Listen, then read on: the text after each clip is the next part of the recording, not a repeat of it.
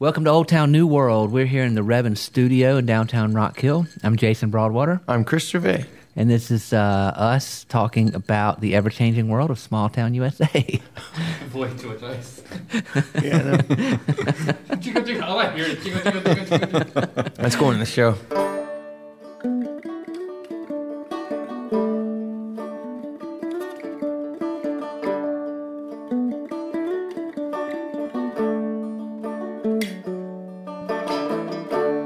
Let's see. Today with us, we of course have behind the mic, silent behind the beer, Micah. How are you behind the beer, Micah? And behind the beard.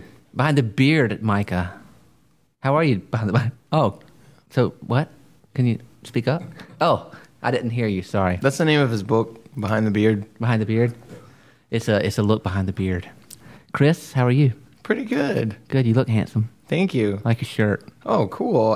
This is one of like 3 shirts I have, so I'm glad. Is it? Can you flip it inside out and wear it? Is it like reversible? Yes. And our actual guest, Slade Baird. How you doing, Slade? I'm doing very well, thank you. Welcome to the podcast. So Slade is a friend of ours, and Slade has been in a lot of bands.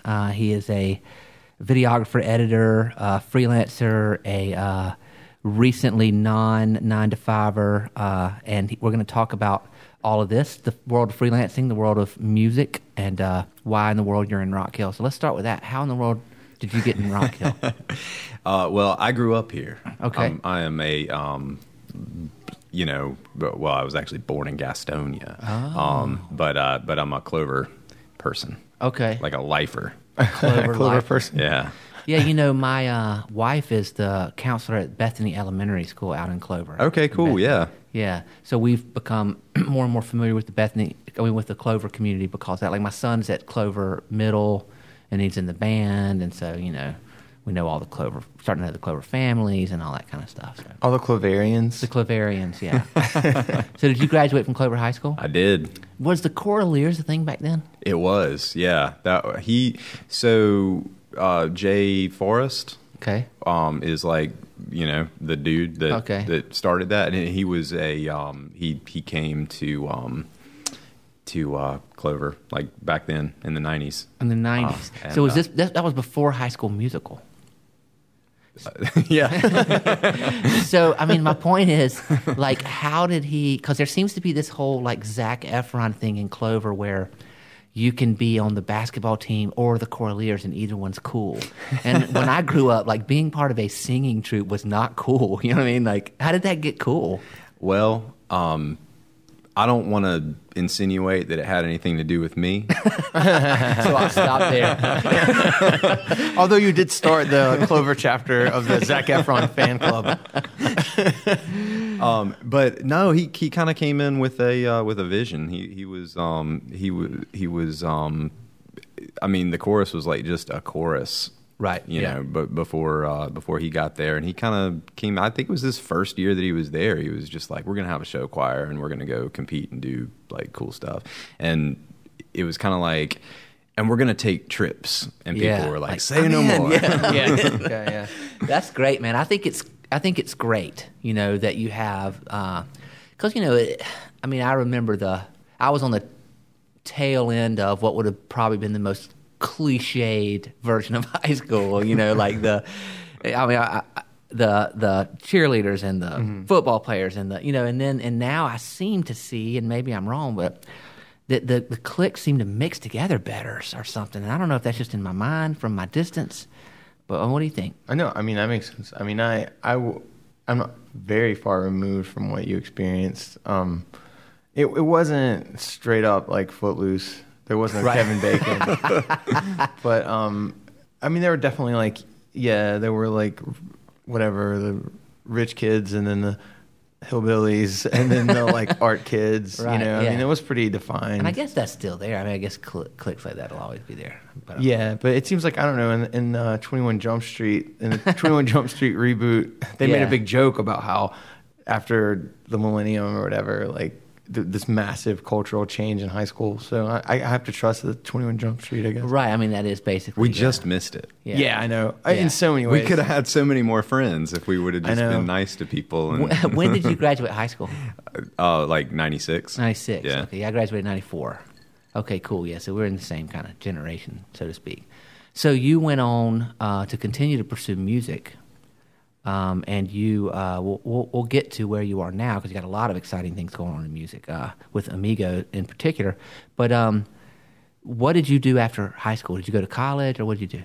Yeah, I went to. I graduated from USC. Okay.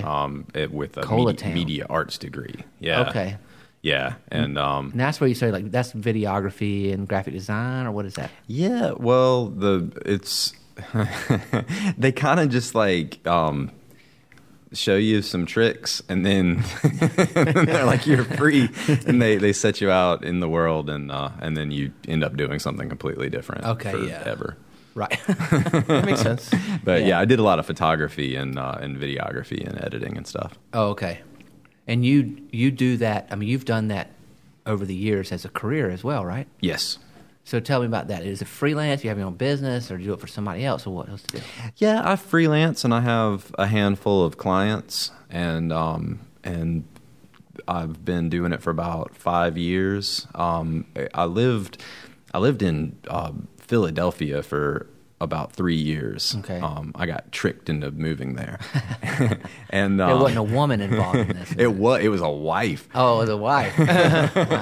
and so. And what did her husband think? I'm joking, sorry. If only the story were that way. So I moved up there, and I got a job like working for a company. It was like a pharmaceutical. It was like the most boring job, but But you took pills all day? Yeah. Sorry, I'm just kidding. again, your stories are way better than mine. Had nothing to do with the company. But everybody in the video, it was a huge video department. There were like 12 plus people, like all making like these videos where they'd have people come in who had like either very serious mental disorders or people who had kind of like minimal like problems, but they got them to act like they had nature. Yeah. I thought for a second that you were going to be like either people who had serious mental problems or people who were just jerks. Yeah, there were So some you of would those. film them? You would film them? Pretending like they had yeah. serious mental problems? Yes, well, so there would be like an actual like clinician, like psychologist that would be there, or psychiatrist or whatever, like giving them like these. They're not tests, but they're like a rating scale for like. So like they're in the severity of other symptoms. room and you're shocking them. You're turning the knob and shocking them, and they're screaming. I got you. I'm with you. Keep going. Yeah, it was a lot like that. But yeah, so we would make these videos of like these people, and then we would sell them to pharmaceutical companies, and they would measure.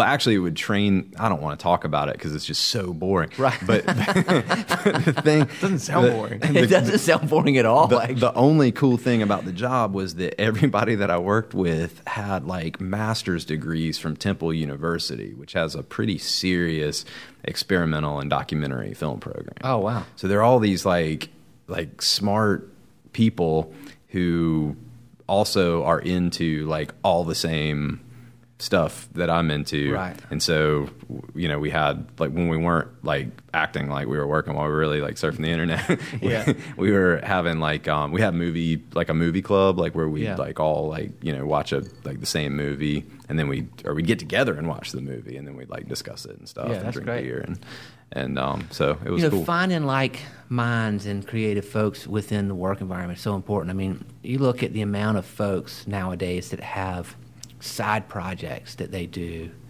that often include people that they work with, whether they're in a band with some of the guys they work with, whether they're doing Or a girls. podcast, or girls, yeah. Guys being an indiscriminate term that can be applied to either sex. Like, hey, guys, kind of thing. But making a movie, making a movie with somebody, making an album, all that kind of stuff. So as you were doing this work in Philly, as you were married and moving up there and kicking off the kind of career, were you in bands at this point? So I wasn't really any good at playing music. I mean, I've been playing guitar for a long time, for like probably 15 years or so at that point. Right. But like my favorite band getting started was the Ramones. And so I never really learned how to play guitar. You know, I learned like power chords. Out of principle. And I could play them real fast. Yeah, there you go. But you learned about key changes. I did learn some modulation. Yes. But while I was up there, a little thing that happened was that I got divorced. Right. And so I had all this free time on my hands. Like after, work, I'd come home and I was like, well, what do I do now? So I started taking guitar lessons and I started like playing guitar like all night long. And so I got like pretty okay.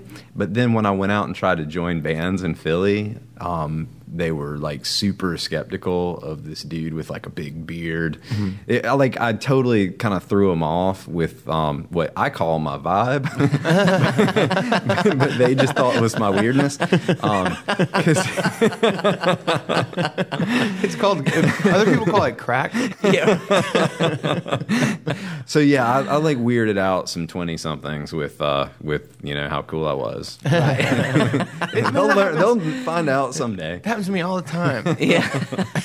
So did you not look like the genre of music that they played? Yeah, I tried to join a punk rock band. Okay, but you look like a hippie? But I looked like Jerry Garcia. Gotcha, yeah. With a leather jacket. Okay. Well, he might have ridden a motorcycle once or twice. Well, I pulled the leather jacket out of the closet because I was like, well, it's a punk band. Yeah, like, right. I better wear my leather jacket. They weren't fooled, though. That's hilarious, dude. Maybe if it would have been a leather vest. Really, you could have tried either, really. Or just the sleeves. You never know. You never know. So you were rejected by mediocre punk bands in Philly. Mm-hmm. Did you start your own band up there, or did that happen as you came back? So part of the reason that I came back was that that I knew some people that wanted to start a band, and so we were kind of talking about it remotely. And so that was like that kind of fueled the fire to move back down here.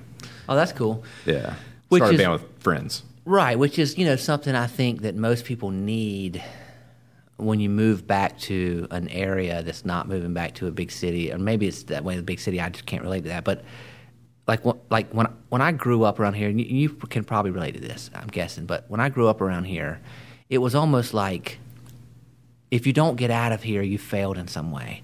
And if you end up back here, like, again, what's wrong with you? Like, why did you fail in some way? You know what I mean? And I had that in my head. So when I left, I was like, dude, I'm gone, And then my wife and I were living in Asheville when we had our first child. And it's when it first started to dawn on me that, like, to create the life I want to create, I have more reason, opportunity, and desire to create that back in the place where I'm from, but I still had to kind of deal with and process those stigmata. You had stigmata. The bleeding holes were a problem. I'll stop with that. But the idea that there is stigma around moving back to your hometown is something I know that I had to deal with. And Chris, I mean, I would have guessed your experience of leaving and coming back is similar. Yeah, I mean, I grew up, anyone that I was ever close to, growing up, or as a teenager and right after high school, that was like, everyone talked about that. All of us who are still here, they all talked about how they have to get out. Right. And then they did, and then now they, you regard the people who don't get out of their hometown, like you said, as losers. And I've talked to people that are from one big city, and those people felt like they had to move to a different big city just to get out. Yeah, just to prove that they could or whatever, Yeah. But, yeah. So Slade, did you share that experience? Oh God, yeah. Yeah. I mean, I looked at graduating. I mean, honestly, if I look back, I don't know. We better not talk about that. I'm gonna advocate for dropping out of high school and running away. But that's okay, man. Come on, that's man. okay. But that's actually very Silicon Valley like millennial hip thing to talk about. And then get rich. And be famous. But when I was in high school, I would like couldn't wait for for it to be over, and I was like, yeah, I'm leaving, like never coming back, and I was sort of like on track with that plan, except that I'd always missed home when I would go away. When I was in college, like I came back and visited all the time, and You're close to your parents or family? Or? Yeah, family and friends that stayed here, and a lot of people I went to college with were from here anyway. Right, so when we come home for holidays, we'd have like the best times. Yeah, of course. At home. Yeah, and so when I like got done with college, I got a job in Charlotte, and thought, man, Charlotte's super cool. I'm going to stay here forever. And started playing music and made some like really, really good friends that I kind of even knew at the time were going to be friends like for the rest of my life. And this is before Philly. Okay. Yeah. But then, so I didn't want to leave when she wanted to move. She was from there. Oh, gotcha. And so she was going home. So she was going home and for you sure. were going with her. Yeah.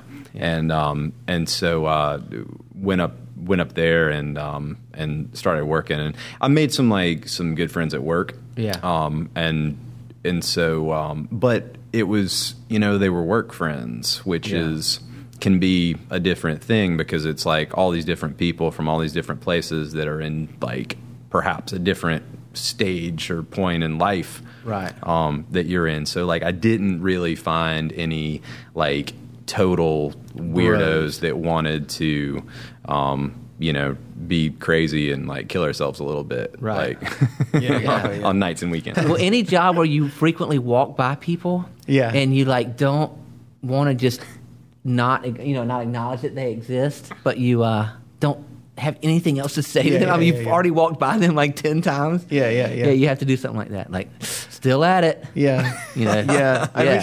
Gosh, yeah. Sorry, I worked at a particular retail place, but that was all that any of us said to each other was that stuff, and it drove me crazy. That's terrible. It is maddening. That's actually not the experience that I had, though. I don't want to paint that. I know you worked at an picture. actual cool place. It was not cool, but the people that I worked with were actually like, I like made some like very like dear friends there, which is like rarely the case. Right, yeah. And this is back to the place in Philly where you were videoing slightly struggling people, pretending like they were greatly struggling people. A lot of the time. Okay. Yes.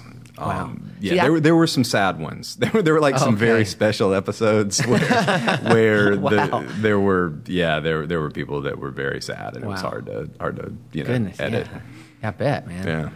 So as you mentioned before, I think before we turned the mics on, I don't remember now, but that you've just recently you were in Durham doing video editing. I spent the past few weeks in Boone. Okay, yeah, up in the mountains. That's cool. Yeah, doing and this is after you just recently left another kind of go at I don't know if it's 9 to 5, but at kind of a regular job. I thought that if I took a full-time job for a year, that I could save my monies, right? and when we were done with our record, that I could quit and we could go on tour, and do like a big national tour and be on the road a lot of next year. That's been the plan since we started scheming making a record, and so I was settling in to be able to do that. And it was not a bad like job as jobs go. It was like totally cool. But I got dragged, kind of enticed back into the freelance world. I was well, is it about going and having experiences? Is that what's enticing to you? Yeah. The just like seizing an opportunity when it's like staring you in the face. I'm terrified of passing up, like missing out on something that I'll never forget, or something that could possibly change my life. So experience is probably your main motivation at this point in your life. Yeah, I'd say so. I want adventure. Yeah, right. Yeah. Yeah. Very cool. Okay, so let's get to kind of the big thing that you have going on in your life, and it is Amigo, right? I mean, that's your focus right now. Oh yeah. That's old number one. All right. So tell us about the band. So just like a general kind of Yeah, rundown. man, whatever you or if you want to start with what people wear, that's fine. you decide. I wear a lot of button-down shirts. Okay, good. And Do they button jeans. up? I mean, it depends on how you put a shirt on, man. Appropriate. I'm not going to tell you how to live your life. You're looking for an experience, you try that. I'll tell you that.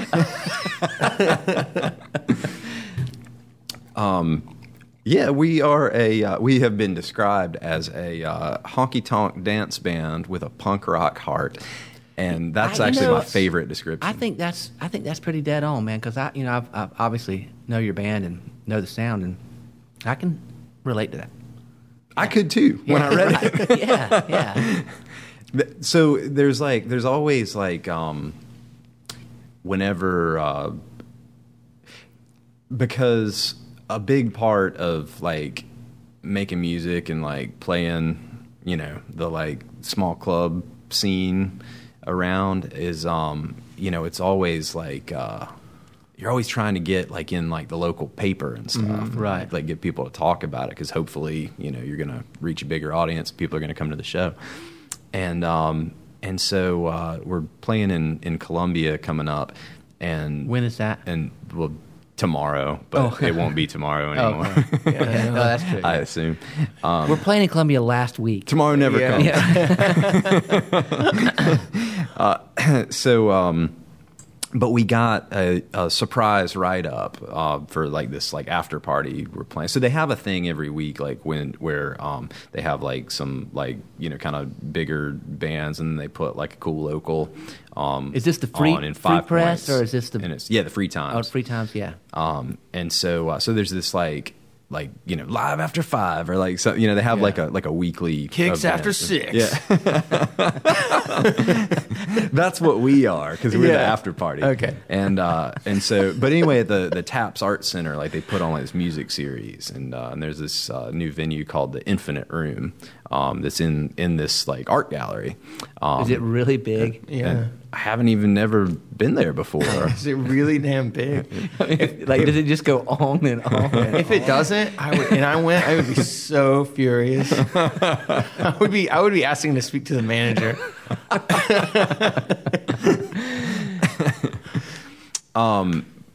So anyway, we got to write up. Yeah, that's good. Sorry, yeah, That's good. We force you into awkward segues. You have no idea what to do at this point. I'm okay Just with keep this. talking. I'm fine with this. I'm fogging up a little bit.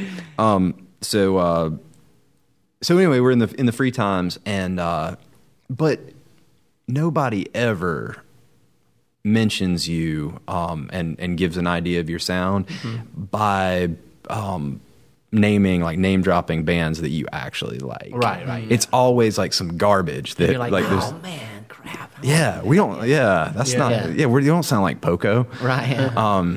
We've gotten that before. Have you gotten Jayhawks before? I hope so. That's the first thing that came to my mind. And I hate to use another band to describe a band because it's always like it comes across like I'm saying, you're trying to imitate this band. That's not at all what I'm saying, of course. It just, as soon as I heard y'all, it just struck me like the Jayhawks. And I like the Jayhawks a lot. Yeah, I love the Jayhawks. The Jayhawks are like in my top 5 favorite bands of all Well, there time. you Yeah, they are most excellent.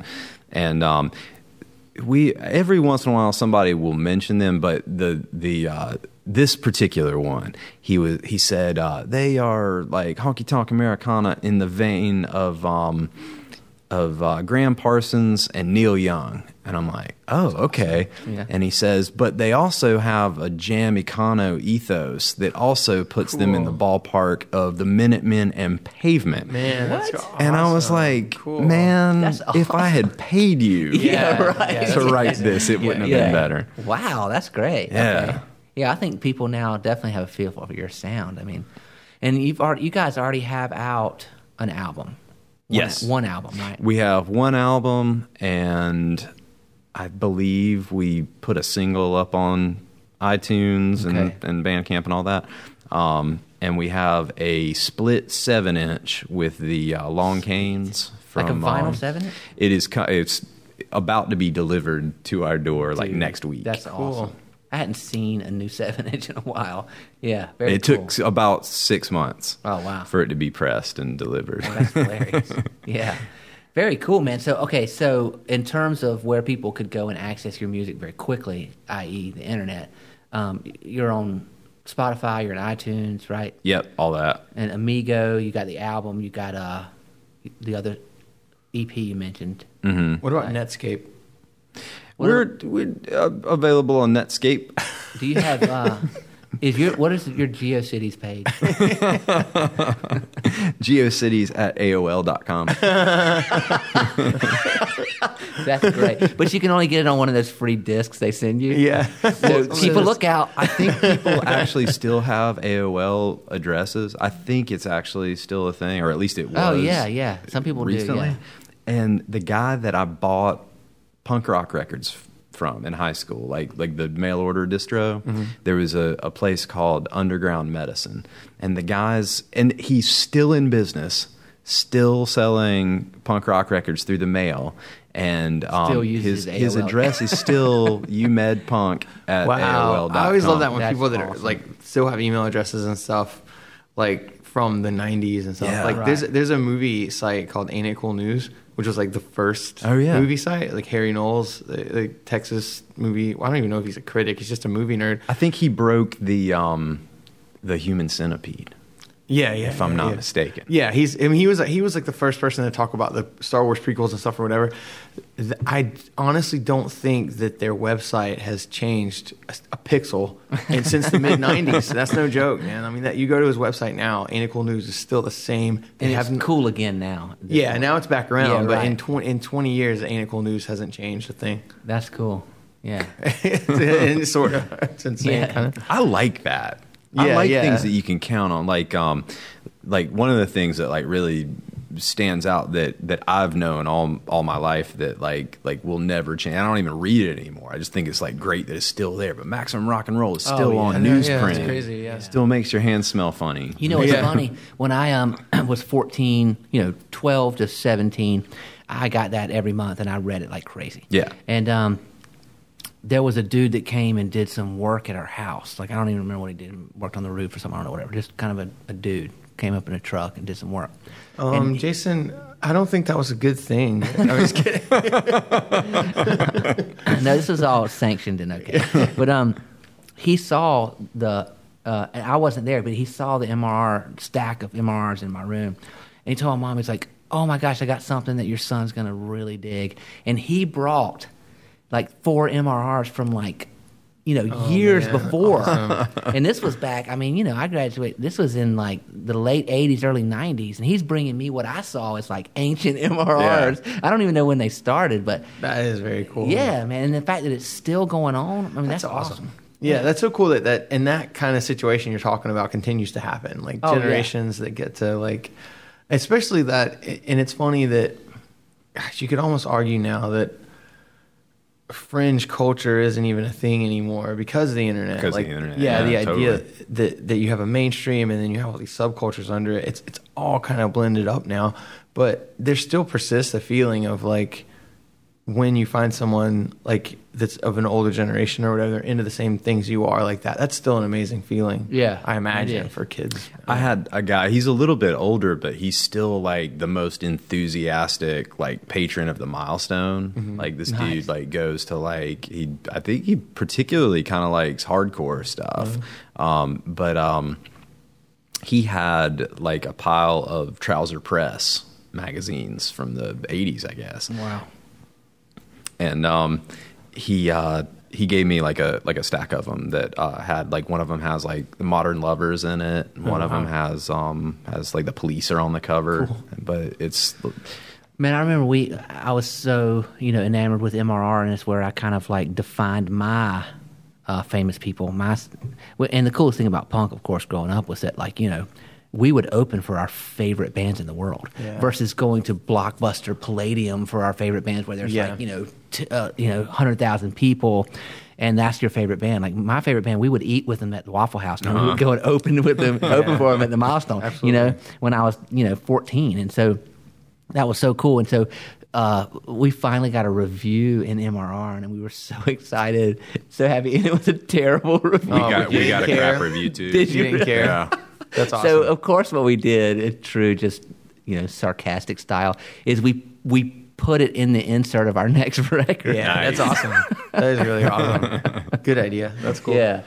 So, it's funny that playing punk music or playing like in small bands and stuff, it really kind of ruins you to like live music outside of that. Because I found, because I didn't know, I just didn't sort of catch on that throughout my 20s, I was in bands or I was going to see bands that were smaller in small punk clubs where you're right up in front of them. Yeah. And it's very real and very visceral, and it's a real experience that you have right in front of people. And I can't get any enjoyment out of going to a big stadium When show they're or so whatever. far away and you're looking at the TV and you're Yeah. like, wow, I could be at home watching this. I know, exactly. Yeah. But you walk in and you say hey to the people that like work there because you're friends with them. They're like you know everybody, as opposed to like you go see like social. We went to see Social Distortion at the Fillmore, and it's like you've got these like fat ass bouncers that are like just not even. Like don't even care. They just look through you, Yeah. Right, yeah. Yeah, I always wonder about them. I always want to write stories about those people because I always they're so interesting and weird to me that they stare dead out into the audience and they see band after band every night. But they And I don't always- look at the band. Yeah, It's and just I always a wonder what's job. going through their heads a lot of times. I know it's very interesting. That's a very interesting person to me in because of what you're saying. So therefore, it's like I don't know, what is that person experiencing? Yeah. But or is the bartenders at those Yeah. places are Yeah. just vapid, just Yeah. like the worst people that you will never encounter in another situation in your life. Yeah, and like Well, then they're probably just over Yeah. you and like everything about all the people in this place. Yeah. Because it's just rapid fire yelling, everybody's leaning over each other trying to get a drink. It's Yeah. so Yeah, awful. that's- You know what I mean? and the guys, I hate And they're $10. Yeah, right. Oh my god, yeah. $10. Like yeah.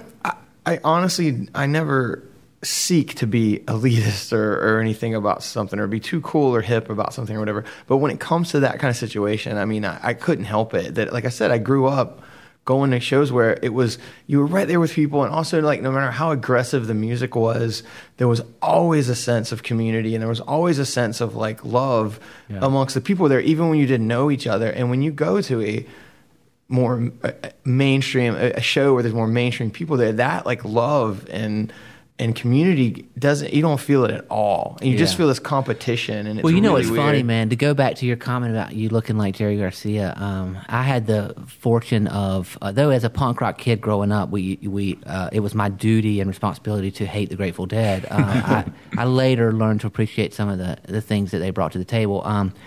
But I was fortunate enough to go to a show in the last tour that Jerry Garcia was alive in the Grateful Dead.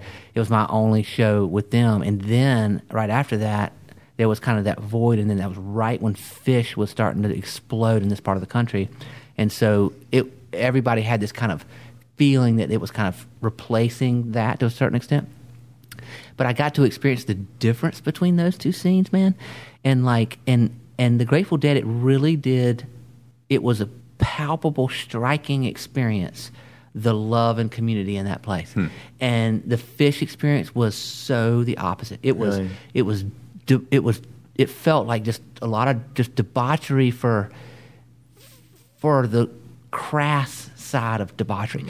Just like litter and just, people like not looking out for each other at all, and just like arrogance. And it was a lot of, just like college kids taking their kind of hippie break, you know what I mean, to do that, I would say some of that comes from, because I think Jerry Garcia was an amazing songwriter. I think you remove the Grateful Dead thing, Right. and you still have an amazing artist, Right.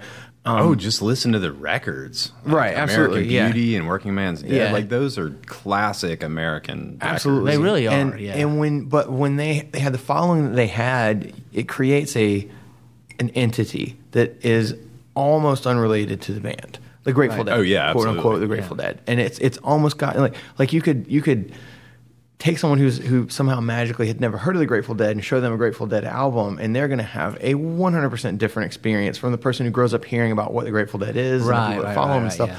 And I'd say so. There's that when it comes to that kind of thing, a second generation inevitably is going to be bought into that phony idea versus the thing that. There's no like bought into cream or in the center. rejecting the phony idea. Exactly. Yeah. No, I hear you, and that's what I experienced with Fish. It was like everybody was thinking they're recreating something from the past, but it was, from my experience, it was hollow and crass and kind of gross, and it just wasn't.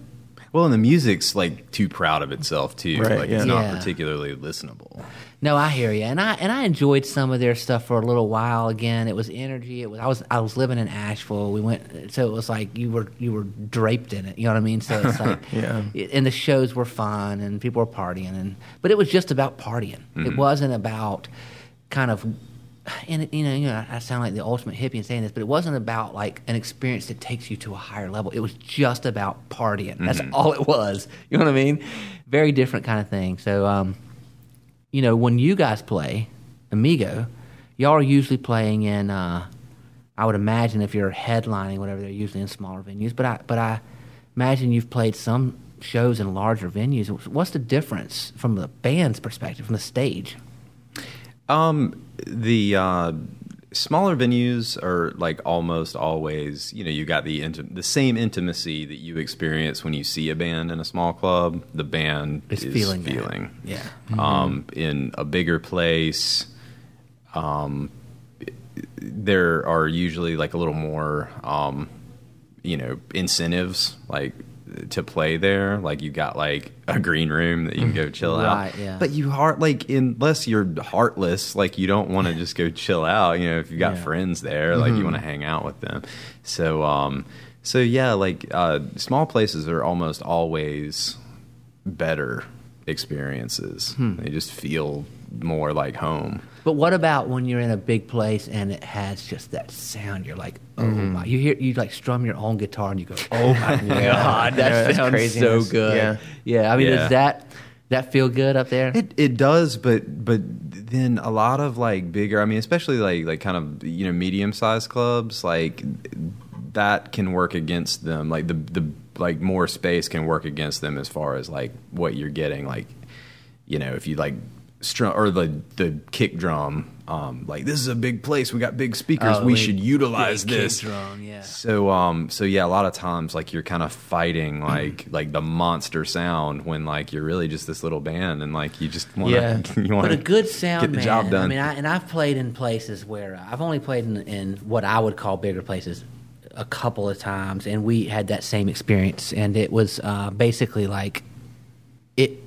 What it ultimately comes down to is that a good sound guy will understand your sound as a band and will make that sound good in whatever venue that you're in with the equipment that you have to work with.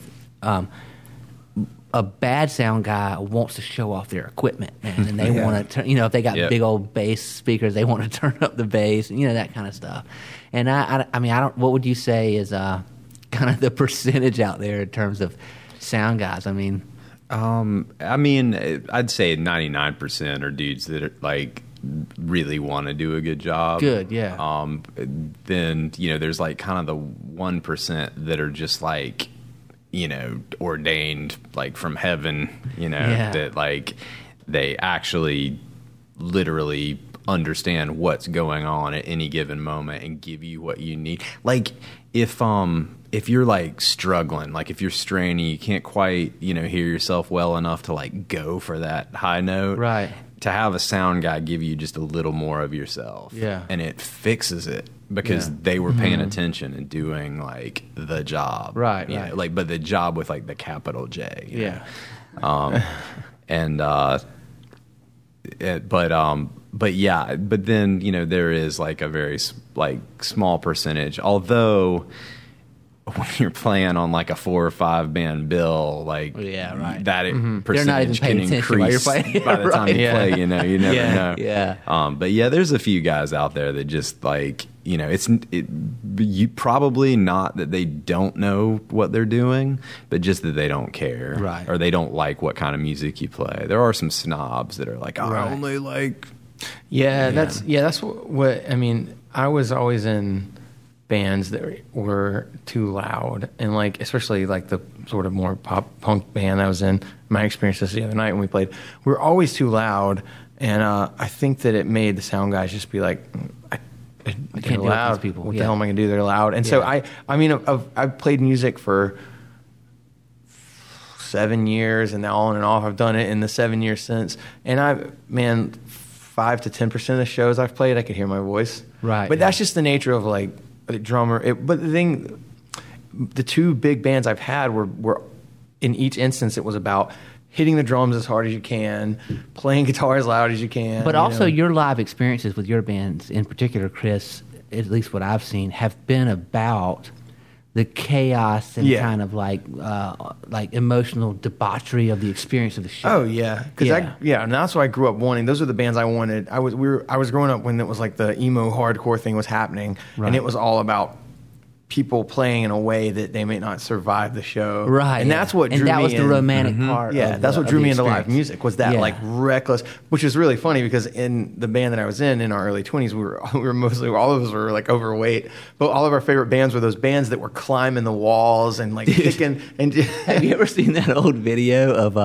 Fugazi playing in a gym? Yeah. And there's like 15 people in the audience, and Guy climbs into the basketball goal. Yeah. And you think, dude, there's no way he's getting out of this. Yeah. And he somehow miraculously comes out of it, and like it's nothing. Yeah, that's such an exciting. It blows my mind, man. Seeing that stuff and that Yeah. generation was what. And it's to this day. It's funny because I remember there was this moment where it felt like that stuff was going to get more and more extreme. Right. It was like the guy from Taking Back Sunday is like at Warped Tour, hanging 50 feet in the air from the scaffolding, singing upside down with the microphone cord wrapped around his neck. And it's like this can't keep going. And it did. It just stopped. People just stopped doing that stuff. Yeah, right. You couldn't keep going. You can't one up the person before you. Right. Yeah. Yeah. Which is always a shame. So, Slade, your live show, I imagine, is not about how crazy and debaucherous can this live show be, but instead, I'm guessing, is more about having a good rockin' sound and experience. So there's a delicate balance. Okay. Like in my mind, a perfect show would be like total debauchery, totally like we're killing ourselves a little bit more every night. For rock and roll. Right, yeah. For a cause. Which is yeah. a worthy cause, Right. honestly, in my opinion. Like rock and roll can save lives as much as it can lay them to waste. Right, yeah. Yeah, absolutely. So yeah, you know, obviously, like we want it to sound good, but if on the best night, you know, on like the really good night, you're doing both. Okay. Like you're sounding pretty good. You know, it's the live thing, so like it's not gonna, every note isn't necessarily gonna be right. Right, yeah. It's not necessarily going to be played. Right. But as long as, you know, it's a conversation between, you know, the band and the audience, and like when everybody's like on the same page, it is straight up magic. Oh, man. Tell Absolutely. me about it, yeah. And if it fails, then who cares anyway? Because it's probably cheap. It's probably a $5 show. Yeah, right. Yeah. What do you think about this? I struggled with, as a young person, like our sound was our sound, our thing was our thing, and it was punk rock, and we were there to just blast it at you, and if you didn't like it, fine, whatever, doesn't matter to us. Like we weren't trying to entertain the people in the room. That was not why we were there. Yeah, we had a thing that we brought with us. We were gonna just lay it out, and then we were gonna leave. You know, and that was our philosophy on it. And it led to a lot of situations where we probably could have adjusted what we were doing slightly and had a much more engaging and positive experience in the room. And we actually, one night, we went back to this people's house after we played a show. And, you know, this is loud punk. This is a band I was in called Eddie. It was loud punk stuff. And we went back, and it was a bunch of musicians that all went back to this house. And we had been band that played that night, but any of their bands could have, been equally or more awesome if they would have played. But we all went back, and then we played the same set where we were sitting in a room and we had like brushes on the snare drum, and we didn't have the whole kit, and we had an acoustic guitar, and we had a bass. It was like a whole different kind of collection of instruments, and we played the whole set, same set. The experience that we had back at the house doing it that way was one of those magical experiences I've ever had. Funny. The experience that we had when we played the gig was just flat, like non-accepting people that were trying to talk, and they wished we would shut up so that they could talk and drink their beers. So my question after all that rambling is to ask you, do you feel like that you guys have that jazz kind of sensibility where you morph with the room and the experience of the room, or do you more feel like we're bringing our sound, we're putting it out there, and then people are going to like it or participate or not? I mean, we're pretty jazzy cats, and it can depend like time to time. I mean, like you really like when it's all said and done, you're just like doing the thing that you do, right? Yeah. There's only so much you can do with your song because it's a song that you've written and it sounds a certain way. But if it's a crowd that's going to talk, then the crowd's going to talk. Yeah. And if you need to like adjust like how, brash and in your face. You feel like y'all do that? Like you tighten up some? I mean, I think just naturally, I don't don't think that like we kind of, thank you. I don't think that we kind of intentionally, well,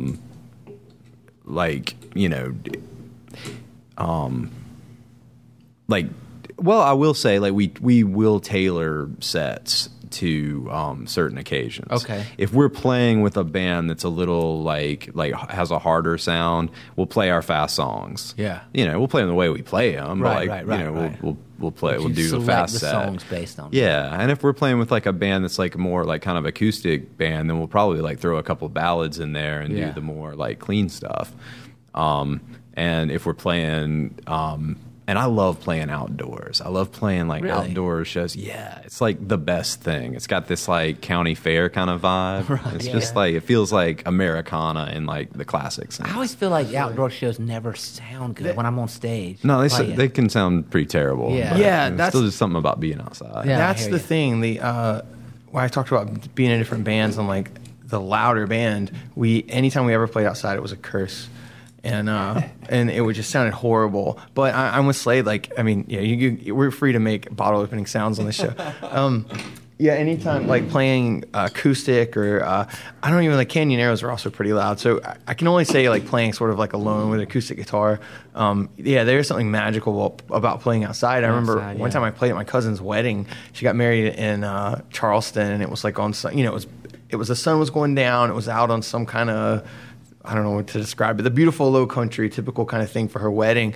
And I just played all the songs for her wedding, and it was so nice, and it felt so good that I like found myself while playing, believe it or not, like forgetting that it was a wedding, because I was very nervous about it. It was a wedding. Yeah. And I wasn't just playing songs at the reception. I was playing her wedding. Oh, wow. And she like picked these songs for me to learn, and so I was crazy nervous, but it was such a nice, just visceral experience that like I forgot it was a wedding while I was playing for a second. It was just this beautiful. Well, you outdoor played thing. what? You played I Want to Be Sedated. You Yeah. played Lust for Life. Yeah, I You played some yeah. Cannibal Corpse. Yeah, right. Yeah. And the whole acoustic Nine Inch Nails, the 30-minute acoustic Yeah. Nine Inch Nails piece you did was beautiful. Yeah. Beautiful, by the way. So, Slade, y'all just recorded an album. Yeah, we just finished. And where'd you record it? So we recorded with Mitch Easter at his studio in Kernersville, North Carolina. It's called Fidelatorium. Yes. I've heard that he's got some fame under his belt, right? He has, yeah. He was in a band called Let's Active in the 80s who toured all around. There's a they were on MTV, and Yeah. and like when MTV was super cool. Right. I saw a thing the other day. Somebody like posted a video on Facebook, and it was an MTV clip, like profile of his band and his studio. Oh, that's cool. I think it was in Winston at the time, and but yeah, he worked with like REM. Yeah, and, that's what it was. Yeah. and he had he's got like a platinum record at his studio for a record he did with Suzanne Vega. Oh, wow. Yeah, I mean he's and there have been countless people come through his studio. That's great, and record. So he and definitely, it's- I'm sure, brought value to the table in terms of. Does he act like a producer in the sense? Does he have input into y'all's music and sound, or? Well, I think he does produce and still, but I mean, where kind of like the industry's at is sort of like a lot of times it's kind of more of a the band like has like their vision or whatever, Yeah. and so there's not a lot of input unless you ask for it. But when and I think it's like also like sort of like the differentiation of like roles too. If we had hired Him to a do that. producer, Right, yeah. there would be that. But anytime we asked, anything, we got like the wisdom of the sages. Oh, sure, yeah, And, like sure, we yeah. definitely like that experience. and So, in knowledge other was, words, like, he did a good job available. of not, because some people with that type of experience and that type of notches on their belt might be over inclined to like say, "Oh, dude, I'm going to tell you how to do it." And so Could he did be. a good job of not doing that. It sounds like. He is like the coolest, most like zen dude. I mean, he's exactly who you want in a studio Right. with you, like to not let you make all the mistakes Right, I would make. Yeah, that's And, great. yeah. So that was a really positive experience. Oh yeah, Yeah. yeah. And we did it. We recorded to 2-inch tape. Okay. And which was intimidating. So that's a short album. Sure. 2 inches. Woo. You must blaze through those songs. Well, you should see the girth of this album. Oh, I see. I've heard that's what matters. That's what's important. Yeah. So yeah, we recorded a tape and we thought that it was going to be like a little bit like it was going to take some time to like knock this out because we're just going to be taking them until we get it right. That would totally freak me out. It's not though. It's like actually easier in a lot of ways. Like you kind of let a lot of things go. Interesting. Or you let yourself go in a way that's like, this is good. This sounds like us. Let's make this the take. Wow, that's awesome. Yeah. That's so cool that we get there in 2016. A lot of bands do that. I know like the last Foo Fighters was totally on tape and like it's funny that we come back around to that because when everything's digital, it pushes you to be like, and I think you've heard that in music. You've heard that weird perfection that's happened, You absolutely hear it every day. Yeah. That's interesting. All the stuff I did as a teenager was all on 2-inch tape, man. And it was just, I didn't know that there was anything else, and there may not have been at the time. I mean, and then the idea that it became something that, just delete that and sorry, but just zip back and delete that and we'll just over. Just make another track. Yeah, we'll make another track. We'll keep that. We'll throw that out. Yeah. We'll punch in there and do. We'll punch in, of course, tape too. But or you get the chorus right and then you just reuse the chorus. yeah, we'll same just chorus. right. Yeah, it's terrible. Yeah. Yeah. But you look back, even back in the day of like Elvis or something where everything was on tape, but they were still doing that. They were like sing it again, sing it again, sing it again, sing it again. They were taking pieces of different, tracks. But that's what made that kind of the corporate recording. And then that kind of somehow got down into the small, where people in their living room are doing it that way. You know what I mean? Oh, Like yeah. taking sections of songs versus just saying, dude, press the record button, like Rolling Stone style, Ray Charles style. Press the record button and let's record this thing, Yeah, like Bob Dylan. I got a box set of Bob Dylan studio recordings. It was like the 3 albums he did from like 65 to 68, I think. And like it's unbelievable the amount of songs that are first takes. Wow. And if there was like any punch in, they would just say, they would just get the band to like start playing again, and he'd like replay like his harmonica solo. Right. And like that would be the one. But there was no, they didn't like get out a metronome and like make them do, it was just like, it'd be about right. Yeah. And it was exactly right, because that's the record that you've listened to and you never would have known. Yeah, I've heard this story about how he came back from overseas, and right when he got back, the band room was all set up, and it was all set up to just be able to just turn on recording anytime they wanted to. It was all set up, and he was like, "Hey, I wrote this song, and I want to show everybody." And it was, God, I can't believe I'm blanking out. The one that Jimi Hendrix covered, of course. Watchtower? No, the other one that's considered one of the greatest recordings like Rolling of all Stone? time. Like a Rolling Stone. Yeah. So he just got off the plane, came back, and this is a story I heard, and I don't know if it's urban legend, but was like, "Hey guys, I want to show you the song," and they just like turned everything on, and he kind of showed it to him, and he was like, "Let's just play through it. We'll run through the verse a few times. I'll let y'all know when we're going to change." Turned the record button on and recorded what is considered, one of the top recordings of all time. Yeah, which is crazy, and it was off the cuff. Yeah, and that's the thing, though.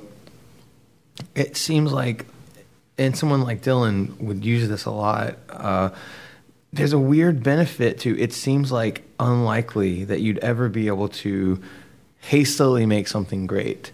And in some ways, there's an argument that that's true. It seems like you either you're Stanley Kubrick or you're Mike would have to give me an example of a filmmaker that just like you're making mumblecore. Like it's like either you when things they either take on value because you start to build this castle piece by piece, right? Or they give you a glimpse in the true energy of creation and just impulse and No, I hear you. Well, the most you can suck was when you're dead in between the two. Or you have the experience like The Who, where so many people have an opinion of like, now why is this band famous again, man? Yeah. It's like their radio songs that are like not that, but they don't have an appreciation for it. Of course, I never saw The Who live, but what was apparently a like experiencing godlike experience to see The Who live, and that just can't be captured when you sit down and work with a producer and meticulously kind of create an album.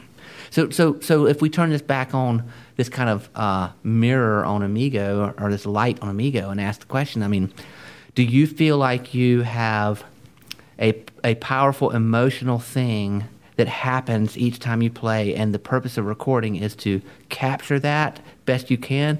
Or do you feel like you're going into the mixing booth with Dr. Dre and you're going to mix up and make something awesome in the studio?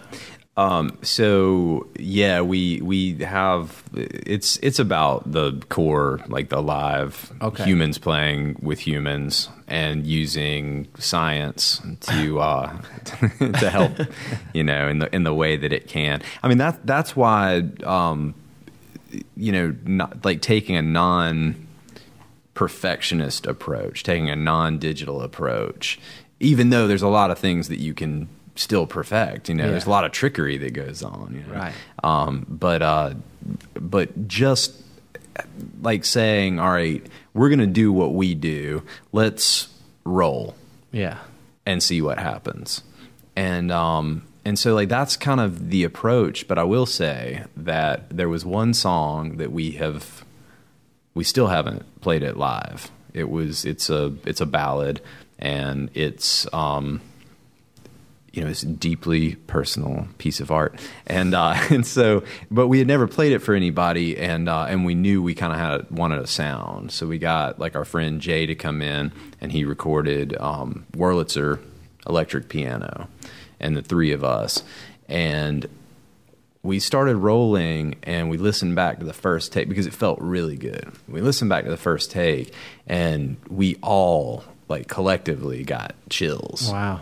Very cool. First time putting this thing down, and it was like just such a I've never felt it before. Yeah, playing music, like making a song that sort of like came to life in spite of itself. Right. Like, and even that would be on the side of the spectrum of capturing experience, because really what y'all did was create an experience in the studio right there that if someone would have been in the room, they'd have been like, oh my God, that was awesome. Yeah. Yeah. Yeah, we all were. We were like on the verge of tears. Like Yeah. it was weird. It was not expected. Well, that's great that you were able to create that experience in the studio with the tape rolling, because then you prove to yourself that it actually happened, versus the ones that I tend to create and then the next morning we're like, is there a tape of that? And we're like, oh my God, is that what we sounded like? Yeah. I will say it was I think it's going to end up being take 5. That was Okay, there you go. There you go. Yeah. And then you call the album Take 5. Take 5. Yeah. Smoke them if you got them. Parenthetically. That's written out in Word, parenthetically. It says It parenthetically. says parenthetically, yeah. In parentheses. In parentheses. So Slade, let's hit the public here. I would hate for any of our 3 listeners, no matter where they might be in Rock Hill or in the county at the time that they listen to this podcast, Or wherever our parents are. or really wherever their parents are driving them at the time, if it's after school or whatever it might be. Where their parents are driving them, putting on their favorite podcast. Wherever these listeners may be, I would hate for them not to know the kind of the pertinence. So you got music on Spotify, Amigo. You got music on iTunes. You just recorded a new album. When's that coming out? It will definitely be in the year 2017. Nice. Yeah, it won't be out like soon, but as these things go, relatively soon. Yeah, Chris, you should edit the year 2017 to be something really far away. I should, yeah. 28, like 2028. Yeah, but it'll obviously be my You want me to just give you some numbers? Yeah. 94. You can mix these together. 18. Yeah, different tones and pitches. 18. Huh? And you've got a show you're playing tomorrow in Columbia, which will already have passed when this podcast comes out. Where are you guys playing? The Infinite Room. Oh, that's yeah. right. At Yeah, the you said Taps that. Art Center. He went on and downtown. on It's about like it earlier. old downtown. Yeah. I think it's on Main Street. That's the nature of the Infinite Room. It escaped from my brain. I couldn't hold it. He went on about it forever. I know. Literally forever. Forever and ever. What about in a little farther out in August? So August, we've got we're playing at the U.S. National Whitewater Center on August 20th. Are they going to get it filled back up after the I hope so. earwig? It's super fun. Yeah, I went it's there awesome. for a bachelor party.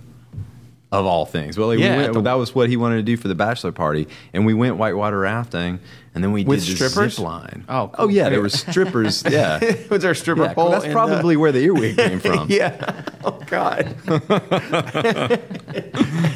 No offense to all the strippers out there. Yeah, or the ear. We have a huge stripper listening population. Or we also have a huge funny. brain-eating amoeba. Population, yeah. Listener. We don't want to be rude to them. Yeah. The amoebae. Okay, so you have a series of shows all the way through October. Yeah, but Rock Hill show. Oh, okay, yeah. We are playing, I think it's August 27th okay. at the Legal Remedy. Oh, very Awesome. cool. I didn't know Yeah. you had a Good. band. Yeah, it's like their second anniversary. Oh, okay. And they're having bands. Dude, that's And awesome. We're playing Good. as full bands. It's like, yeah. Good, because I'll say if there's one thing, and we talk all the time about how much we love Mike Gentry in the courtroom, and we do, but it seems like it's like if really good music happens in Rock Hill, it's always at the courtroom. Yeah, we need more places. Yeah, it needs to be. So it's awesome you guys Variation's are playing good, at Legal Remedy and stuff. Yeah. Well, speaking of Mike, he's been doing like an acoustic series lately. I know he's done it at the bookstore. I'm playing at Amelie's next Friday. What? I think. Just you and a guitar? It's me, yeah. With Rachel Kate is coming from Nashville. Oh my gosh. And Nick Holman Man, is definitely be playing. We'll be upstairs. Mm-hmm. What Ignoring time? you. What time? What time on Friday? It'll probably start around 8 or 9, I would think, like Okay. 8 or 9. Well, like that's kinda this normal. Friday. So again, this podcast will be. No, it's like following week. Oh, good. So- Perfect. So the Yeah, so we should- whatever next Friday Absolutely. is. Okay, cool. All right, good. So, and then you have a whole series of shows you were mentioning, and you're putting together a tour for next year. I know y'all just in the beginnings of kind of going through that. Will that be southeast? Will it be eastern seaboard? Will it We'll be everywhere. the whole nation? We are literally going to world. do a U.S. tour next year. In America. It has been my dream since we started this band. That's awesome. And there is I've already quit my job. Like there is nothing that will stop us. Are you going to cross the Trump wall? I mean, if we have to. We're going to play on the Trump. I hope not. God forbid. Yeah. Well, I will say that America is the greatest nation in the country. And I'm glad you're going to get to be able to tour it. So you're going to go.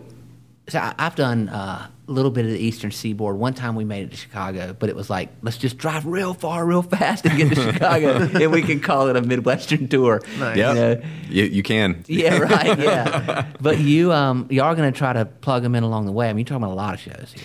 Yeah, we've been from here to like Austin, Texas, and from like St. Augustine, Florida to like New York City. And like it's been like exclusively East Coast and like deep South. Right. And which is all of those places are super fun. Yeah, right.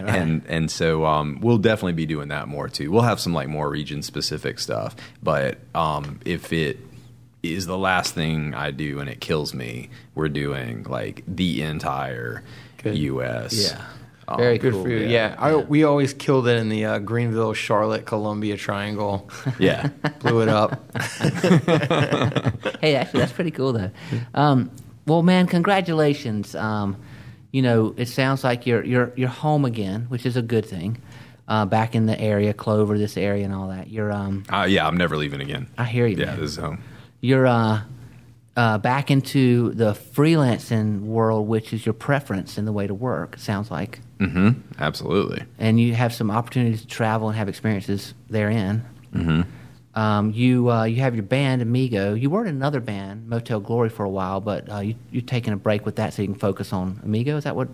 Yeah, Motel Glory is the greatest band in the world, and I was lucky to be a part of it because it was my favorite band in the world when Chris left. After Chris they left. asked me to join, and so I jumped at the chance. But yeah, I have realized about myself that I have like only the energy to give all of my energy to one band, Right. And so yeah, I am not. But they never- sally forth. I'm going to say, yeah, there's nothing like being in a band with Stan Gibson. That's Yeah. true. You'll never be in another band with the Stan Gibson. Yeah. Yeah, he is totally the man.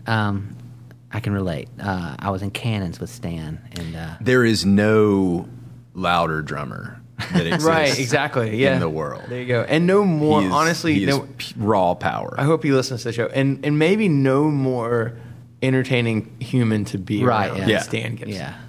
Yeah. Let's put some Good old Smiths on the Stan soundtrack. Gibson. Yeah. Listen. Okay, cool, man. Well, we wish you all the best with your national tour. I know it's a lifelong dream of yours. You seem to be designing your life to be what you want it to be, and so good for you.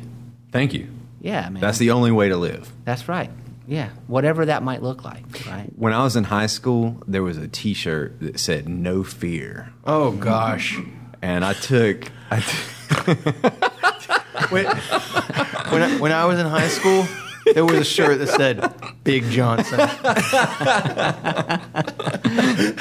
And I've lived by that ever. And I've lived by that ever since. Kids don't even wear T-shirts anymore. No, man. They don't even wear T-shirts. They just have, like, future suits. They're all reflective. They're excellent to each Yeah. other. Let's put this in a time capsule Yeah. and release it in 2098. Whoa. 98? In the future. 99. 90. 67? 98 on Sunday. Sunday. Power. Well, man, congratulations to you, Slade. It's been a pleasure to have you on the podcast. Thank you very much. Chris, any last words for our man Slade here? You know what, Slade? Dance like nobody's looking. meme like nobody's watching. Yeah, meme like nobody's watching. and Buddhist- spay and neuter your pets. Yeah, right. And My cat, Actually, my yeah. cat Kika is getting spayed on the 15th. Okay. So Yeah, she it's can't wait. That's topical. Oh She man, can't she's she's done. she's so She done is. with You know what? Yeah, she's done. She is ready. you started making your Donald Trump impression face. Yeah. You know what? I'm sorry. Yeah, she's ready. I've heard a lot of people have said that she's ready. It's disgusting. I'm sorry. I'm not the only one who said it. Well, here's to your cat, and we'll end with a joke or a one-liner or a quip by Silent Micah.